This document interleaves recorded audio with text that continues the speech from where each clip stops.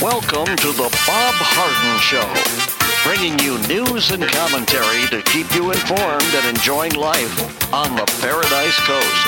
And now, here's your host, Bob Harden. Good morning. Thanks so much for joining us here on the show. It's brought to you in part by the good folks at Johnson's Air Conditioning. Johnson's Air Conditioning is Naples' longest established air conditioning company. You can give them a call. The website is johnsonsairconditioning.com. Also brought to you by Life in Naples magazine. Be in the know and stay up to date by reading Life in Naples. The website is lifeinnaples.net. We have a terrific show for you today, including special guest Bob Levy. Bob is the chairman emeritus of the Cato Institute. We'll be talking about executive overreach and selective enforcement of federal laws. Andrew Joppa is professor and author of Josephus of Oz. Andrew will be joining us as well. It is May the 17th, and on this day in 1954, in a major civil rights victory, the U.S. Supreme Court handed down a unanimous decision in Brown versus the Board of Education of Topeka, ruling that racial segregation in public educational facilities is unconstitutional. The historic decision, which brought an end to federal tolerance of racial segregation, specifically dealt with Linda Brown, a young African-American girl who had been denied admission to her local elementary school in Topeka, Kansas, because of the color of her skin. In 1896, the Supreme Court ruled in Plessy v. Ferguson that separate but equal accommodations in railroad cars conformed to the 14th Amendment's guarantee of equal protection under the law. That rule was used to justify segregating all public facilities, including elementary schools. However, in the case of Linda Brown, the white school she attempted to attend was far superior to her black alternative and miles closer to her home. The NAACP took up Linda's case, and in 1954, Brown v. Board of Education Topeka reached the Supreme Court. African-American lawyer and future Supreme Court Justice Thurgood Marshall led Brown's legal team, and on May the 17th, 1954, the High Court handed down its decision. In an opinion written by Chief Justice Earl Warren, the nation's highest court ruled that not only was their separate but equal doctrine unconstitutional in Linda's case, but it was unconstitutional in all cases because education segregation stamped an inherent badge of inferiority on African American students. A year later, after hearing hearing arguments of the implementation of this ruling, the Supreme Court published guidelines requiring public school systems to integrate with all deliberate speed. Brown v. Board of Education served to greatly motivate the civil rights movement of the 50s and 60s and ultimately led to the abolishment of racial segregation in all public facilities and accommodations. So ironic right now that we're seeing racial identities coming full circle, certainly a nightmare for Martin Luther King Jr. Well, polling shows that a majority of Americans, that'd be 59.2% of voters, oppose raising the debt ceiling with and without there being some restrictions on government spending. The poll shows that 59% of voters are completely opposed to raising the debt ceiling, 22%, and say that the ceiling should only be raised if spending cuts are included, 37%. Similar to the plan passed by the House of Representatives last month. However, there is still 40.8% who said the debt ceiling should be raised without there being any spending cuts. Notably, when broken down by political party for respondents, 90% of Republicans, 61% of independents, and 28.1% of Democrats say they would oppose raising the debt ceiling with or without there being some type of restrictions. So it looks like when it comes to the debt ceiling, it looks like the people side with the Republican Party and the proposal made by, the law passed by the Republicans, House Speaker Kevin McCarthy and the Republican Party in the House. President Joe Biden is set for an 8-day trip to Asia starting Wednesday, even as the White House continues to grapple with unresolved negotiations with Congress regarding the debt ceiling. The deadline to address the ceiling is June the 1st. Failure to reach an agreement by then could result in the United States defaulting on its loans.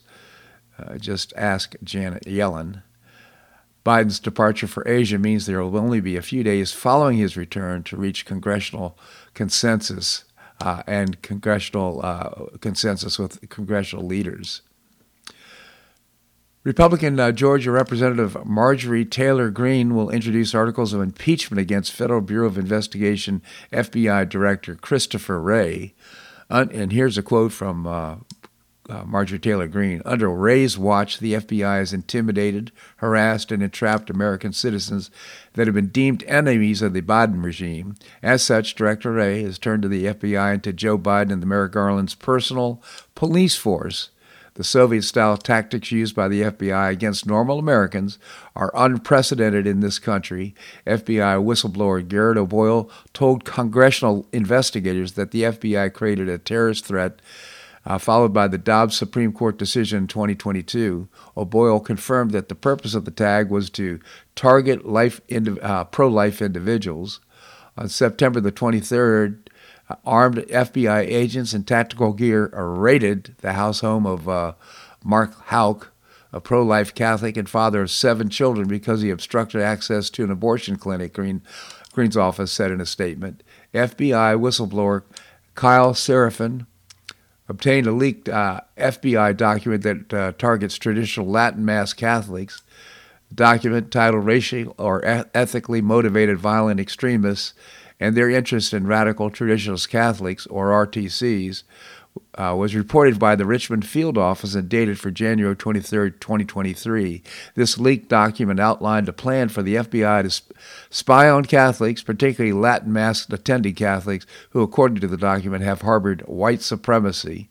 The FBI document indicated intentions to have informants within the Catholic Church on advice from the Southern Poverty Law Center, the statement continued. Can you believe this? This is unbelievable. In October 2020, our group of men allegedly attempted to kidnap Michigan Governor Gretchen Whitmer. Several of the men were acquitted in their cases, as the FBI was found to have entrapped them in the scheme. Most of the members involved with the plot were FBI informants, they added. In addition, she announced she would start impeachment proceedings against U.S. Attorney for the District of Columbia, Matthew Graves. So she wants to take out Wray, the head of the FBI. And no, there's no question the FBI has been, in my mind, the FBI has been weaponized. This is a different story. This Matthew Graves, apparently he's cut of the cloth of Alvin Bragg in New York. He apparently focuses on arresting people because of January 6th, but doesn't prosecute criminals who commit other crimes like stealing cars, carjacking, robberies, murders, you name it, which has gone way up in the District of Columbia. And Matthew Graves, of course, is focusing instead on January 6th, people who've not committed grave crimes at all. So she's also bringing impeachment articles of impeachment against Graves as well. And she says there's others that are coming. I certainly support both of these impeachment efforts. If nothing else, this is going to help people understand in high office, whether elected or unelected, that you have to enforce the law. You have to abide by the mandates of the law if you're going to be a public servant. The attorney for the FBI intelligence analyst and whistleblower Marcus Allen told Congress his client is without a paycheck and sidelined from his job after questioning the accuracy of FBI Director Christopher Wray's January 6th testimony during a Senate hearing. Now just let that settle in for a moment. This guy is putting his career at risk as a whistleblower, and now they're already starting to punish him for doing this. On March the 21st, 2021, Wray testified before Congress, leaving the impression that FBI had not infiltrated groups such as Proud Boys, who were in the January 6th riot. That led Allen to tell his supervisors, there's a good possibility the D.C. elements of our organization are not being forthright about the events of the day or the influence of government assets. Nothing could be truer. Now he's out of a paycheck. That's not the way it's supposed to work. Whistleblowers are supposed to be protected. Well, one count in Kari Lake's Arizona 2022 gubernatorial election lawsuit will be heard in Maricopa County on Wednesday. That would be today. The state Supreme Court ruled on Monday. Huge. Following Supreme Court ruling, Maricopa County Judge grants Kari Lake the opportunity to expose election fraud in the court. Kari Lake posted on Twitter. Lake, a Republican, filed a lawsuit following her 2022 gubernatorial loss to Democrat Governor Katie Hobbs by about 17,000 votes, alleging election misconduct. Of the 7 counts claimed in the lawsuit, 6 were dismissed, but one was upheld Monday by Maricopa Superior Court Judge Peter A. Thompson, allowing the case to move forward and be heard Wednesday, that's today, Phoenix Television reported. The issue moving forward deals with the signature verification process and alleges the county accepted thousands of ballots that poll workers rejected due to having mismatched signatures. According to the report, Lake is allegedly as many as 164,000 illegal votes were counted, an estimated 15 to 40% of ballots that signature verification workers said they rejected for mismatched signatures. Thompson ruled there's enough evidence for the case to be heard as a trial, the report said. Lawyers for Hobbs maintained Lake failed to show specific mail-in ballots were illegally counted, and the speculation of the signature verification workers does not prove a violation of law and misconduct. So they're going to the details here. According to the court documents, Hobbs tried to argue that because she has been installed in the office of governor for several months, the litigation comes too late. No, too bad, Hobbs. Thompson, however, said that the ruling state does not place a time restraint on the issue to be heard in the court. The voters' verification count is just one of 7 claims her legal team put forth, but this one is the big one, and this is the one that counts. My hope is that this will be adjudicated properly and that there will be perhaps a new election, maybe to uninstall Hobbs and put Kari Lake in the position. I suspect there'll be a call for a new election because there's so much corruption here. And it may get to the Supreme Court. If that happens, that may open the door for litigation on the election of Donald Trump in 2022. In response to a Tuesday SOS from Governor Greg Abbott to fellow governors seeking to help the southern border, Florida Governor Ron DeSantis was among the first to answer the call. He's sending over 1,000 personnel, including 800 National Guard troops, to help secure the Texas-Mexico border. Florida stands ready to help defend the southern border and is deploying assets to aid Texas border security crisis, he announced within an hour of Abbott's call on Tuesday. The impacts of Biden's border crisis are felt by communities across the nation, and the federal government abdicated of duty determines the sovereignty of our country and the rule of law, he said. At my direction, state agencies, including law enforcement and the National Guard, are being deployed to Texas with assets including personnel, boats, and planes. And while Biden ignores the crisis he created, Florida stands ready to help Texas respond to the crisis. Again, our governor rises to the occasion. Good for you, Governor DeSantis. This segment of the show brought to you by the good folks at Johnson's Air Conditioning, Naples' longest established air conditioning company. I hope you visit the website, johnsonsairconditioning.com. Also brought to you by Life in Naples magazine. Be in the know and stay up to date by reading Life in Naples. The website is lifeinnaples.net. Coming up, Bob Levy, Chairman Emeritus of the Cato Institute. That and more right here in The Bob Harden Show on the Bob Harden Broadcasting Network.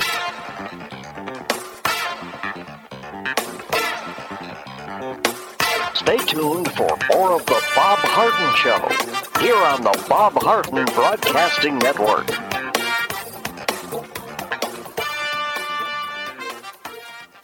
I'm Bob Harden, the host of The Bob Harden Show. One of my favorites for breakfast or lunch is Lulabee's Diner, providing great service, fabulous food, and a rockin' good time. Lulabee's Diner is a throwback to the 60s, complete with great music and a fabulous 60s decor. What I like best is a blend of great food, great value, and terrific service. Most of the friendly waitstaff has been part of Lulabee's for years. I enjoy the great choices for breakfast and lunch, and you'll find the menu has everything and anything to satisfy your taste. Lulabee's offers catering, party platters, lunch boxes, and more. Lulabee's Diner will quickly become one of your favorites for breakfast or lunch. No reservations are needed. Check out the website at lulabees.com and stop by Lulabee's Diner, open from 8 a.m. until 2 p.m. 7 days a week. Lulabee's Diner in the Green Tree Shopping Center at the corner of Immokalee and Airport Pulling Roads. Stop by Lulabee's Diner for fabulous food and for a forever cool rockin' good time.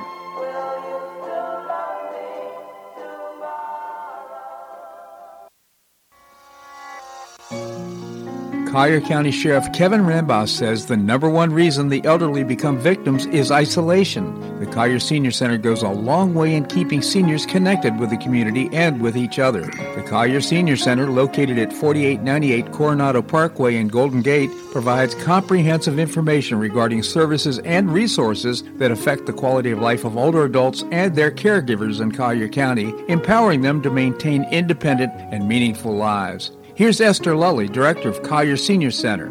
Everyone, every senior is welcome. There's diversity there. It's vibrant. It's a caring atmosphere. So there's a reason we offer the services and programs that we do. We want to help enrich the lives of senior members and provide support to their caregivers. Want to find out more? Visit CollierSeniorCenter.org. That's CollierSeniorCenter.org. Or call the Collier Senior Center at 239-252-4541. That's 252-4541.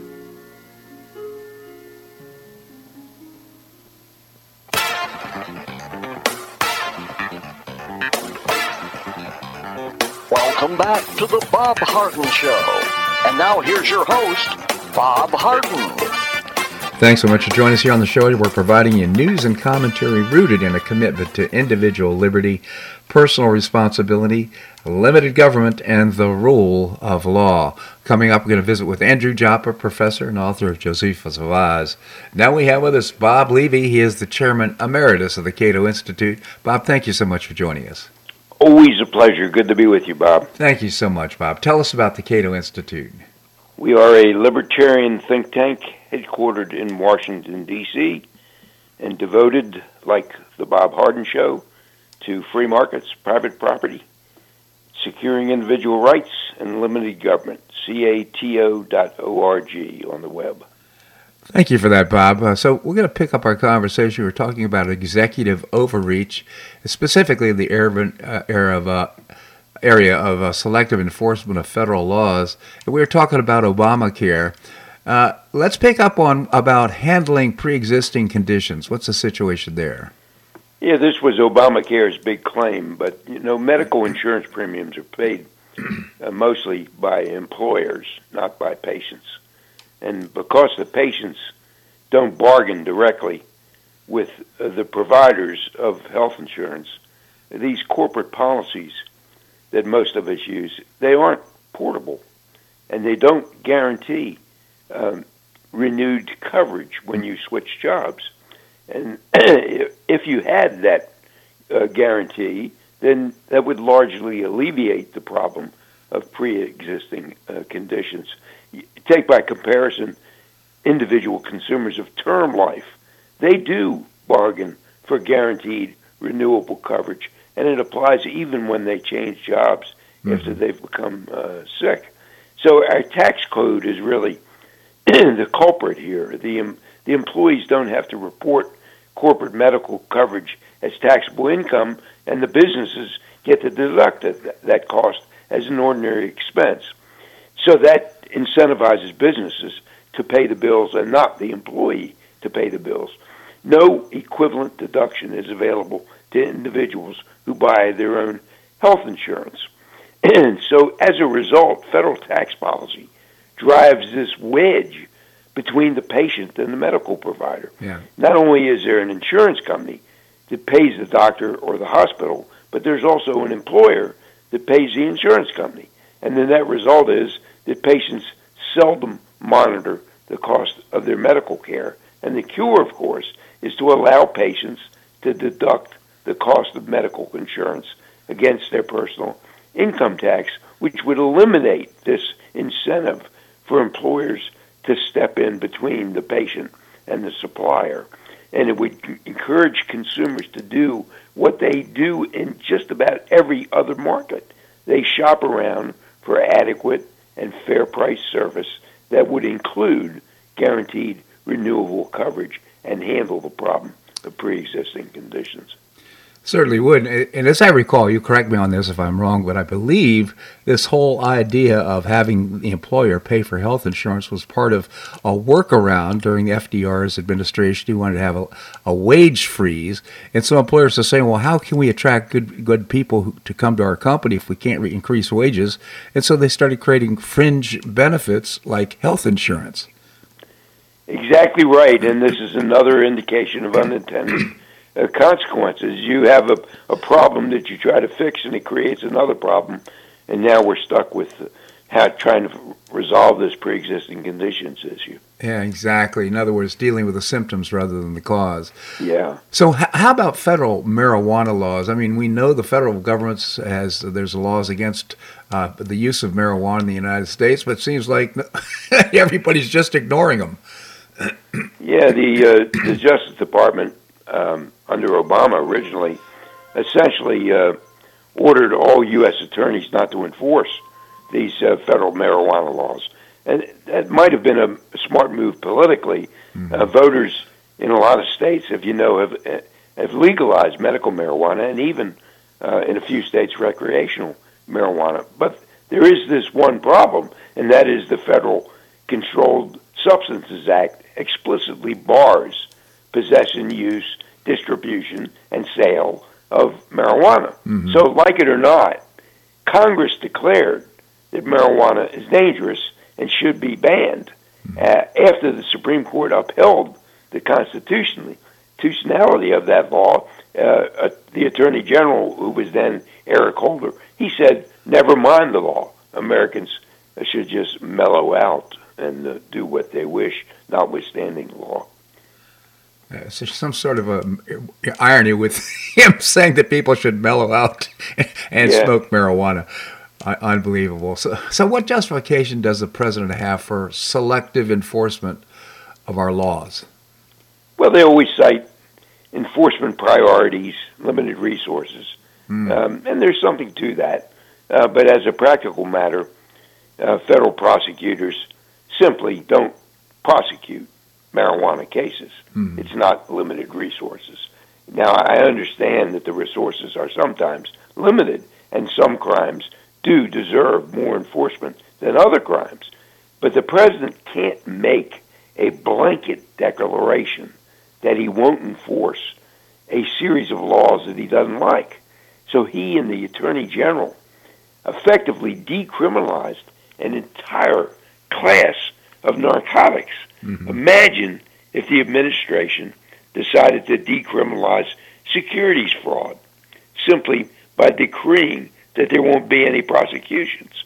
Now, my view, and we've talked about this in the past, marijuana should be perfectly legal. Yeah. But there's a right way to do it and a wrong way. Yeah. The right way is to modify the Controlled Substances Act. The president did it the wrong way. Just change the law by executive edict and pretend that the law was never enacted. And, and that, in a sense, became kind of a predicate for what's happening now with people like Alvin Bragg and this attorney in Washington, D.C., Graves, his name is, that just ignores the law and decides selectively which laws to enforce, and mainly force, in Graves' case, focusing on the January 6 people. Yeah, and, of course, there's a real problem when that decision about selective enforcement is at base political. And that's what we've seen happen. The enforcement of the laws is rigorous when it comes to one political party and not so much when it comes to another. Yeah. That's a particularly large danger in this country. It certainly is. So let's move to foreign policy, Bob. What's the constitutional framework for executive powers? Well, this is an area where the president understandably has some more discretion. His authority in foreign affairs includes, most importantly, the power to wage war as commander-in-chief. But that power has its limits. First, it's about waging war and not about declaring war. Declaring war is Congress's job. And second, the Constitution also gives Congress, not the president, the power to make rules for the government and regulation of the land and naval forces. And then finally, war requires money, and it's Congress that retains the power of the purse. So the president does have extra authority in this area, but not complete authority. That's so interesting. Has Congress tried to assert its own authority on this? Yeah, Congress passed the War Powers Act back in 1973. This was over a veto by Nixon. So under the War Powers Act, military action is authorized only if there's a declaration of war, some other statutory authorization, or an attack on U.S. interests. And in the last case, if there is an attack, then the president has to notify Congress within 48 hours about his commitment of war measures, and then he has to withdraw all forces within 60 days unless Congress gives its consent. So that was the War Powers Act. So interesting. It doesn't seem like that's being enforced either. Indeed. Bob Levy again, Chairman Emeritus of the Cato Institute, the website. Check it out. It's really interesting. Cato.org, Cato.org. Bob, really appreciate your commentary here on the show. Thank you so much for joining us. Great to be with you, Bob. Thank you so much, Bob. All right, coming up, we're going to be visiting with Andrew Joppa, professor and author of Josephus of Oz. That and more right here on The Bob Harden Show on the Bob Harden Broadcasting Network.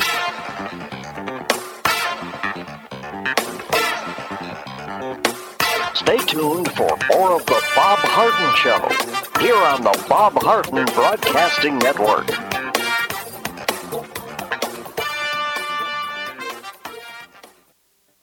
Do you have questions about your retirement? Ameriprise Private Wealth Advisor Jason Nardella with Nardella Financial Group, a private wealth advisory practice of Ameriprise Financial Services, LLC, can help. With the exclusive Confident Retirement approach, you'll work together to develop a retirement roadmap to get you where you want to go. Call Nardella Financial Group today at 239-325-1041. That's 239-325-1041. Office is located at 9015 Stratosdale Court, Suite 103, Naples, Florida. The Confident Retirement approach is not a guarantee of future financial results. Investment advisory products and services are made available through Ameriprise Financial Services, LLC, a registered investment advisor.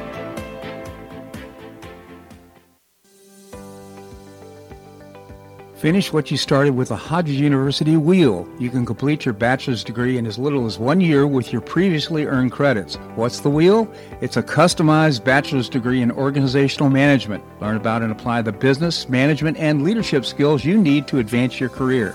You can get unmatched educational experience with classes held once a week on campus in Fort Myers, in Port Charlotte, or Naples. You'll be immersed in classes taught by professors with real-world experience in the areas of business, management, and leadership. This degree can be applied to all areas of professional career. Learn more by calling 239-938-7700. That's 239-938-7700, or visit hodges.edu. Stay near and go far with Hodges University.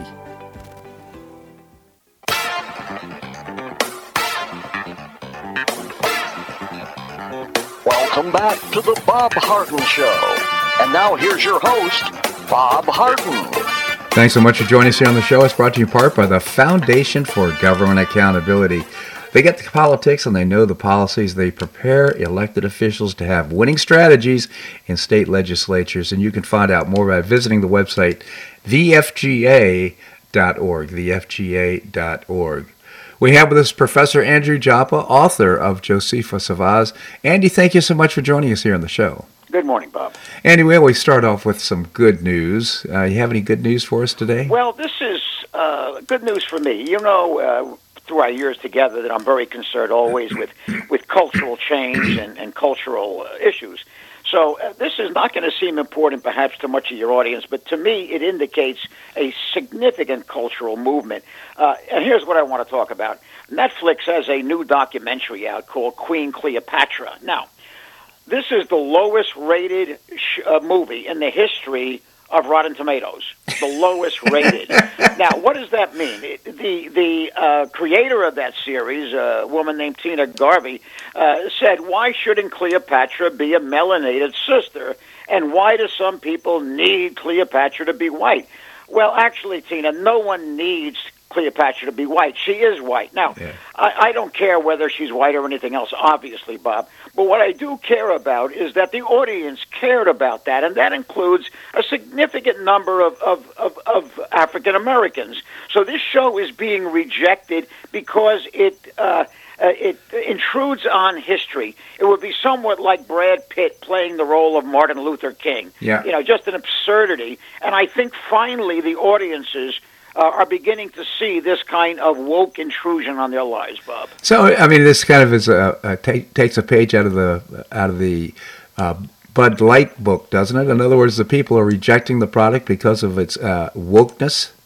Well, I think that's what we're seeing. And now, again, I'm not rooting against anyone. I'm just really saying that Americans at this point seem to have had enough with all this stuff. And by the way, it's not just Bud Light. Miller Lite is also receiving a lot of negative hits because of a commercial they had run that I won't go into the details of it. They're actually fairly disgusting, the details. Yeah. But again, the Miller Lite's taking a hit also. So I think Americans are pretty much fed up with all of this stuff, Bob. I agree with that.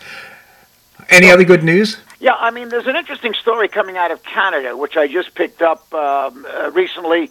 There's a group in Alberta, Canada, an advocacy group, which is advocating that Alberta break off from Canada and become part of the United States, its 51st state.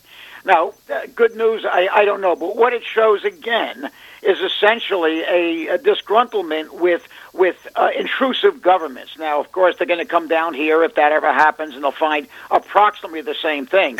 But right now, they see the Canadian government as being so intrusive, 1/5 of all Canadians would prefer that they be a part of the United States at this point. So again, I think it's an indication that the people are being abused by their governments, and they want to take action. So I think that's what we're seeing in Alberta, Canada. It's not the United States, obviously. But again, I think it's an indication of the mindset of people in general. They do not like the government intruding on them, as ours does, and certainly as the Canadian government does. And I'll respond to that by saying that, they don't have the First Amendment rights that we have constitutionally here in the United States. In other words, what I'm suggesting is that having an appropriate construct for exactly how we're to be ruled and what the rules are, I think is just really important. And when right now the Parliament and the Prime Minister have way too much power in terms of people's individual freedoms in Canada. Well, I think qualitatively you're obviously correct. I mean, by law, there is a significant difference between Canada's laws in these areas, protection of freedom of speech and so forth, as compared to the United States. On the other hand, I think we are still acting in a manner outside of our laws in many cases. Absolutely. But again, I think the general issue, in my point is, I am always pleased when it seems that people are cutting through the nonsense and getting to the core issue. And I think the core issue is the inappropriate intrusions of government, Bob. Absolutely, and it's certainly happening here as well. So, wait, I got more good news. Okay. Okay. I just was reading this morning, as a matter of fact, that Governor DeSantis is sending some personnel to the Texas border. I think that's good news. He's sending 1,000, which includes 800 National Guards and some administrative troops. So I'm glad to see Ron DeSantis acting in that manner. What may seem a contradictory piece of good news, I'm going to claim it's good news that right now Donald Trump, even after the Carroll episode with his being convicted of that civil charge in the Carroll incident, has increased his lead over DeSantis. That he's now up to 61% in a recent poll, as compared to Governor DeSantis at 18%. Now, many people, I mean, I advocate a Trump presidency, and I don't want to see Governor DeSantis enter the primary. That's just, and I know we disagree on that. But again, I hope these kind of numbers will persuade Governor DeSantis not to enter this primary. I think it will damage him, and I think it will also damage President Donald Trump. And just one more before we move on.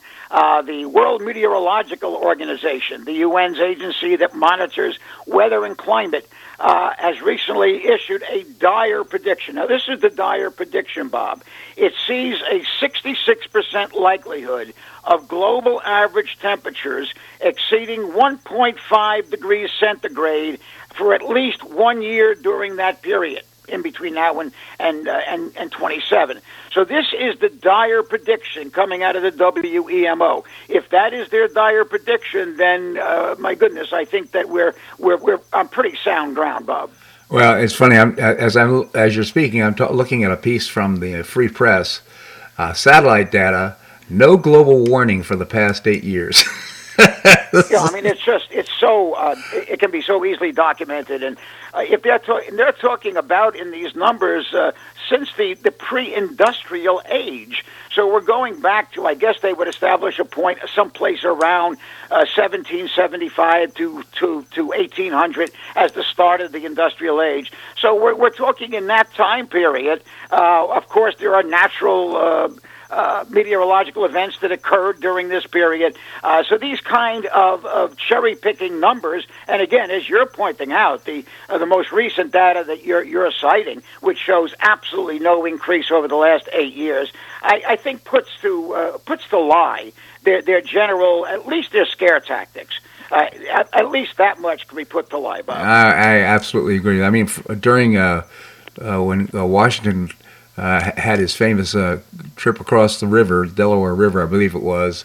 That was the end of the Little Ice Age, and so there began to have some global warming. Fact of the matter is, about every 40,000 years we have another complete ice age, and it's likely in the next 20,000 years we'll have 6 miles of ice, a sheet of ice over the United States of America. Look, as we pointed out several times over the past few years, the most significant periods of human progress have been ones that have been delineated by increased temperature. Right. And that was true during the high day of the Roman Empire. It certainly was true for most of human history. Whenever temperatures have increased, marginally, of course, human progress has been at its most substantial levels. When temperatures have dropped during the Little Ice Age, as you're pointing out, that has been periods of deteriorating human progress. So even if they're right about all this, which they're not, but even if they're right, the likelihood is that these numbers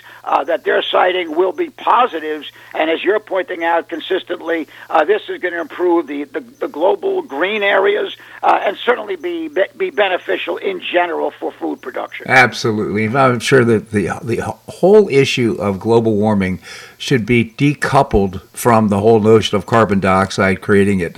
It may be a cause, we don't know, but it has never been proven. And I wish they'd stop promoting this and doing all kinds of stupid, crazy things with regard to energy as a result. Well, here's what we do know. I mean, there's so many things we do know. The most significant greenhouse gas is water vapor. Yeah. I believe the number is 95% of the what they call the greenhouse gases, those gases that keep the heat at the planetary level. 95% of that is water vapor. Of the 5% remaining, 95% of the carbon dioxide is produced naturally by the planet in its natural geologic and meteorological function. So here we have 95% water vapor. Of the 5% remaining, 95% of that is produced naturally. And yet we're asked to believe that the rather insignificant human contributions to this, anthropomorphically, are going to dramatically affect the climate and certainly a start out with temperatures. So, I mean, just the concept is scientifically absurd, and I think that can be documented far more readily than their position can. Bob. Absolutely, Andy. Andy, we need to just take a little break and just stick around. I'll be here, Bob. All right, we're going to have more here on the Bob Harden Show on the Bob Harden Broadcasting Network.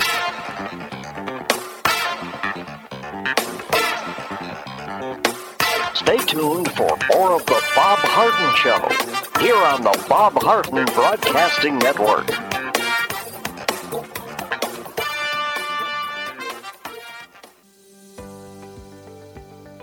Finish what you started with a Hodges University Wheel. You can complete your bachelor's degree in as little as 1 year with your previously earned credits. What's the Wheel? It's a customized bachelor's degree in organizational management. Learn about and apply the business, management, and leadership skills you need to advance your career. You can get unmatched educational experience with classes held once a week on campus in Fort Myers, in Port Charlotte, or Naples. You'll be immersed in classes taught by professors with real-world experience in the areas of business, management, and leadership. This degree can be applied to all areas of professional career. Learn more by calling 239-938-7700. That's 239-938-7700, or visit hodges.edu. Stay near and go far with Hodges University.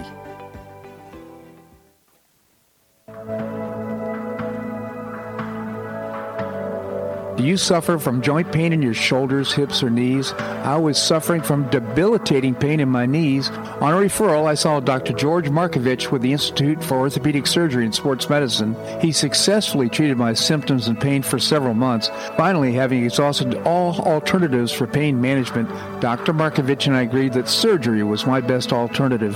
Dr. Markovich replaced both of my knees in 2006, and I now have full range of motion in both knees, and I have no pain. I now play golf and exercise free of debilitating pain in my knees. Don't suffer needlessly with joint pain. Call orthopedic surgeon Dr. George Markovich with the Institute for Orthopedic Surgery and Sports Medicine at 482-5399. That's 482-5399. He did a great job for me, and he'll help you too.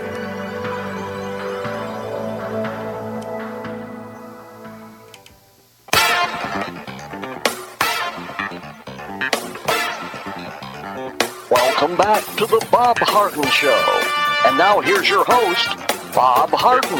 Thanks so much for joining us here on the show. It's brought to you in part by Gulf Shore Playhouse, changing lives through exceptional theater experiences. Some great plays going on right now. And you can find out more by visiting the website, gulfshoreplayhouse.org. Also get tickets, gulfshoreplayhouse.org. We continue the conversation with Andrew Joppa, professor and author of Josephus of Oz. Again, Andy, thank you so much for joining us. Always good to be here, Bob. Well, recently we've seen some new names popping up in the news, among them Bill Barr. What are your thoughts? Well, Bill Barr, over the last few years, has become one of my least favorite characters in the Washington list of unfavorite characters. Yeah. His most recent comments have dealt with President Trump. He's made it part of his obligation, as he sees it, as being a former attorney general, to consistently go after Trump. His most recent comment is about Trump. He says he does not have the ability for strategic thinking and linear thinking or setting priorities or how to get things done in the system. He will deliver chaos and, if anything, lead to a backlash that will set his policies much further back than they otherwise would be. He's talking about he can't get things done in the system. He may be correct. Yeah. If he is suggesting that Trump is not going to work with the deep state, certainly that is true and necessary. So the absurdity of suggesting that he should work in a corrupted system is just ridiculous. Barr, as he always does with Trump, totally ignores the impact that Trump made with his nonlinear thinking and his inability to get things done. His Middle East peace progress in the Abraham Accords, his securing of borders, his economic prosperity, enhanced national security, all of these things and more were done apparently with this man that Barr suggests is not going to be or could not be an effective leader. So we're looking at Barr again as being that naysayer. I think he came in as a devotee of George W. Bush, where he was first Attorney General, and I think he carried his mindset directly into that. If we look at what Barr has done himself, he buried the Hunter laptop story. Yep. He turned a blind eye to the massive election fraud and to Antifa violence. He had put no pressure on Durham to accelerate this disclosure in the Russian hoax investigation. So here we have Barr, who, in my estimation, even in his capacity as Attorney General, has failed in almost everything he did, and yet he finds the time, being out of office now, to attack Donald Trump, whose accomplishments can be well documented and measured, Bob. Yeah, he's part of the deep state. I mean, part of the Republican Party, the rhinos, who basically want to go do the same thing as the Democrats, only slower. Yeah. That's basically what, in my opinion, you have to look out for these guys. And you're absolutely right. All the things that he doesn't like about Trump, those are the things that I like. He is a disruptor, and we need disruption right now because the system is badly broken. Well, I mean, look, there is something seriously damaged in terms of the way Barr processes information and comes to conclusions. And unfortunately, he projects this appearance of being a jolly-looking old grandfather type or something like that. And on the other hand, I think he has a vicious nature to him, and he has a serious problem with his understanding of morality. So, those are my personal comments, obviously. But the man over the past few years has certainly earned those views that I have of him, in my estimation, Bob. Yeah. So, what did you think of the Durham report? I've got such mixed feelings that yeah. Okay, let me just talk about it, which is obviously what we should be doing today. The Durham report, I think, is doing very little more than, and I'm not diminishing it when I say very little more. He's confirming what the vast majority of us knew prior to the release of his report. I think he's documented, and I think that's an important thing, to document these things. And I think that what he's done within this report, as Judicial Watch pointed out, who did Durham expose as having known about this collusion hoax? He confirmed that Obama knew, Clinton knew, Biden knew, Comey, Brennan, McCabe, Strzok, Clapper, Schiff, the FBI, the DOJ. So, I mean, those are significant confirmations that that Durham has brought to the public's attention, at least the public that cares about it. And I think those are very important things to do. Yeah. On the other hand, I'm discouraged in a like manner to how I was discouraged when Comey listed all of the problematic issues as it pertained to Hillary Clinton's servers, and then said, well, that's the end of it. Essentially, this is, as far as what Durham has done, this seems to be the end of it. He has suggested, in my interpretation, that this is almost an accidental or a matter of incompetence or lack of concern. All, I think, are erroneous positionings on this. I think what has happened is an intentional conspiracy across a wide expanse of the federal government to damage President Trump and support, at that time, the presidential candidacy of Hillary Clinton. I think these were crimes of the highest order. I'm reluctant to use the word treason in most cases, but I think what took place were obviously, in my mind, again, acts of treason, and I think they have to be documented in a much more stern fashion than Durham was willing to do, Bob. Yeah, and I think what I'm hearing is that the report, you appreciate the accuracy and what was delivered, but there's no accountability. In other words, the things continue without anybody paying a price for their crimes. Yeah, I'm hoping that the House, and particularly Jim Jordan, will follow up on this and understand the incredible significance of this.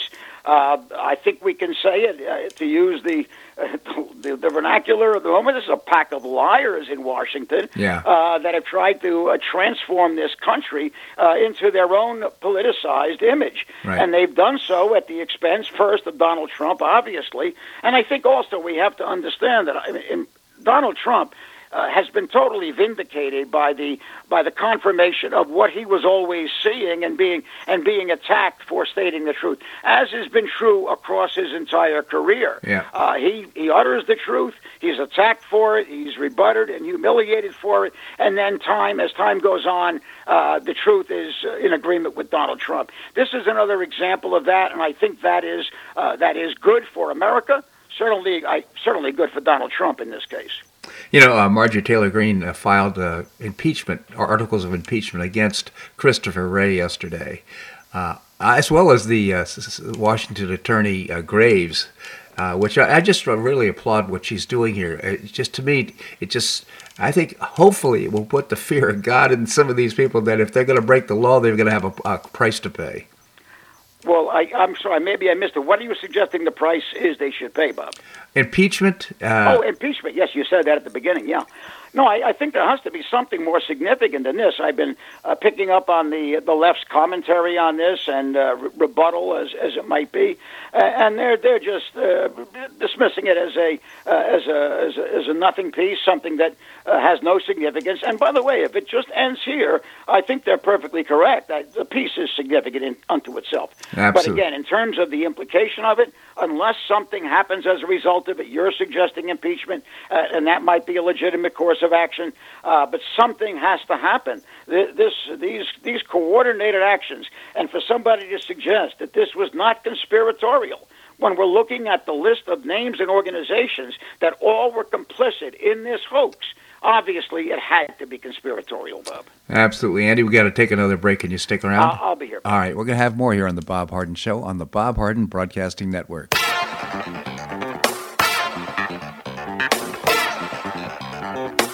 Stay tuned for more of the Bob Harden Show here on the Bob Harden Broadcasting Network.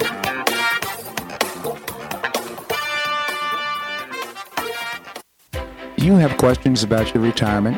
Ameriprise Private Wealth Advisor Jason Nardella with Nardella Financial Group, a private wealth advisory practice of Ameriprise Financial Services, LLC, can help. With the exclusive Confident Retirement approach, you'll work together to develop a retirement roadmap to get you where you want to go.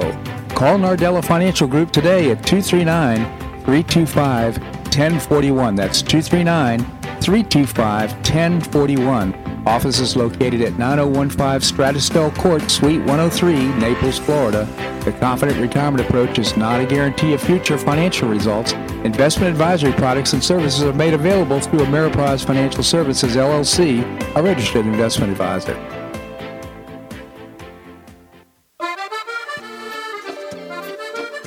Blue Provence Restaurant is a favorite dining destination for many Neapolitans, including Linda and myself. Blue Provence, located in a historic building in the heart of Old Naples at Creighton Cove, offers a mix of French bistro cooking with bold, fresh Floridian flavors. Experience award-winning cuisine at Blue Provence and enjoy one of Florida's most extensive, eclectic, and fun wine cellars. Dining your choice of the popular Eat-In Bar, the intimate Courtyard Garden, or the beautiful Provencal Caribbean Dining Room. Enjoy a wonderful and memorable evening in a casual and relaxed atmosphere that includes a taste of Provencal hospitality. Blue Provence is open 7 days a week all year round. Visit BlueProvenceNaples.com for reservations, everyday specials, and coming events. That's BlueProvenceNaples.com or call 261-8239. That's 261-8239. Blue Provence French Restaurant in the heart of Old Naples.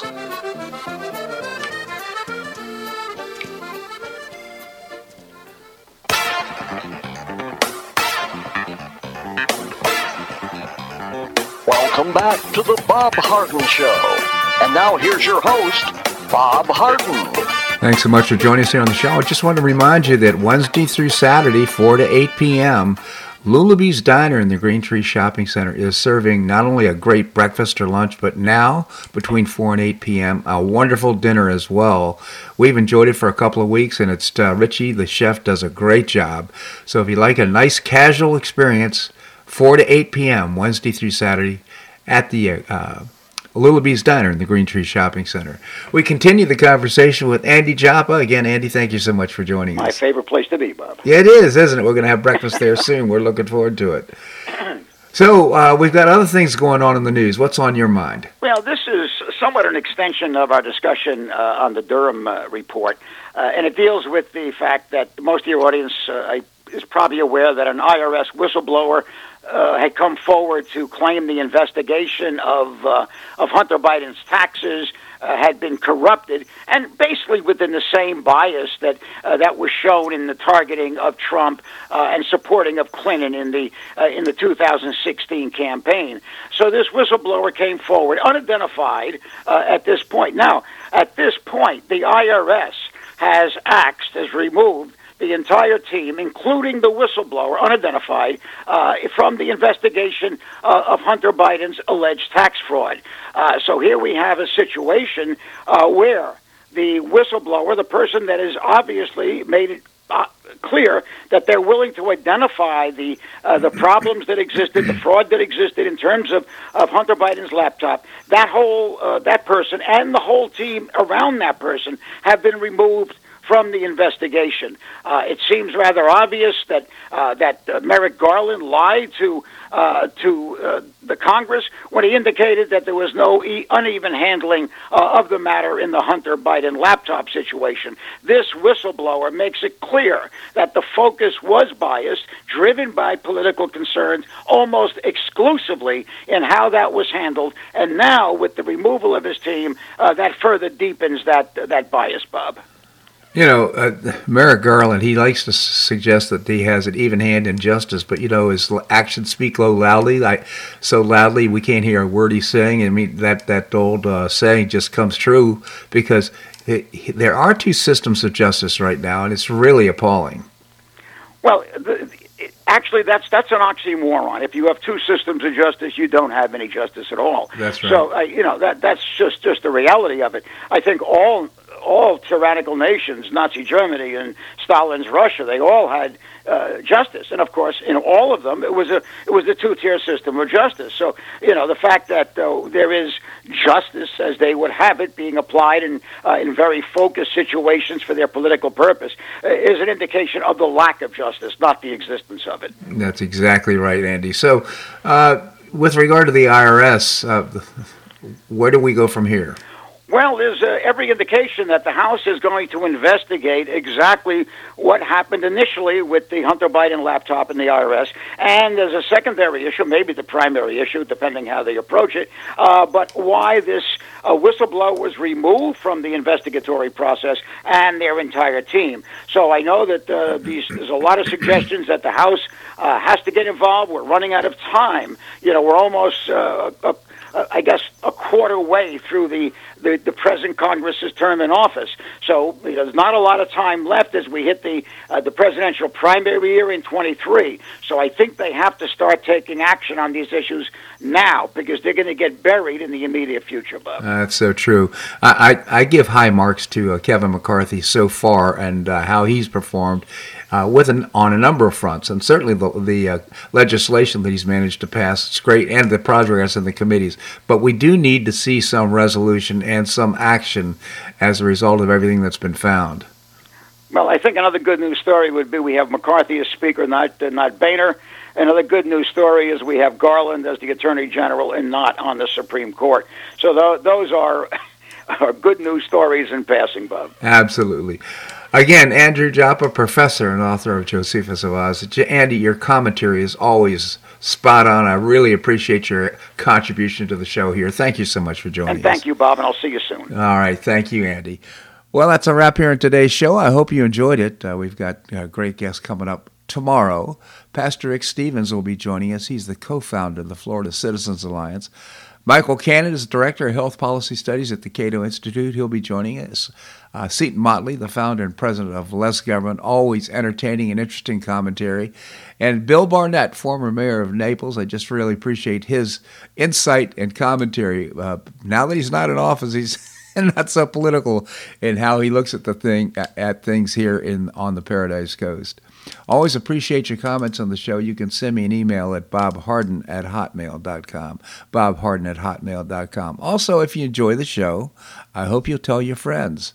And when you do that, it certainly rewards our advertisers. We couldn't do the show without them. I hope you make it a great day on the Paradise Coast or wherever you are. Namaste.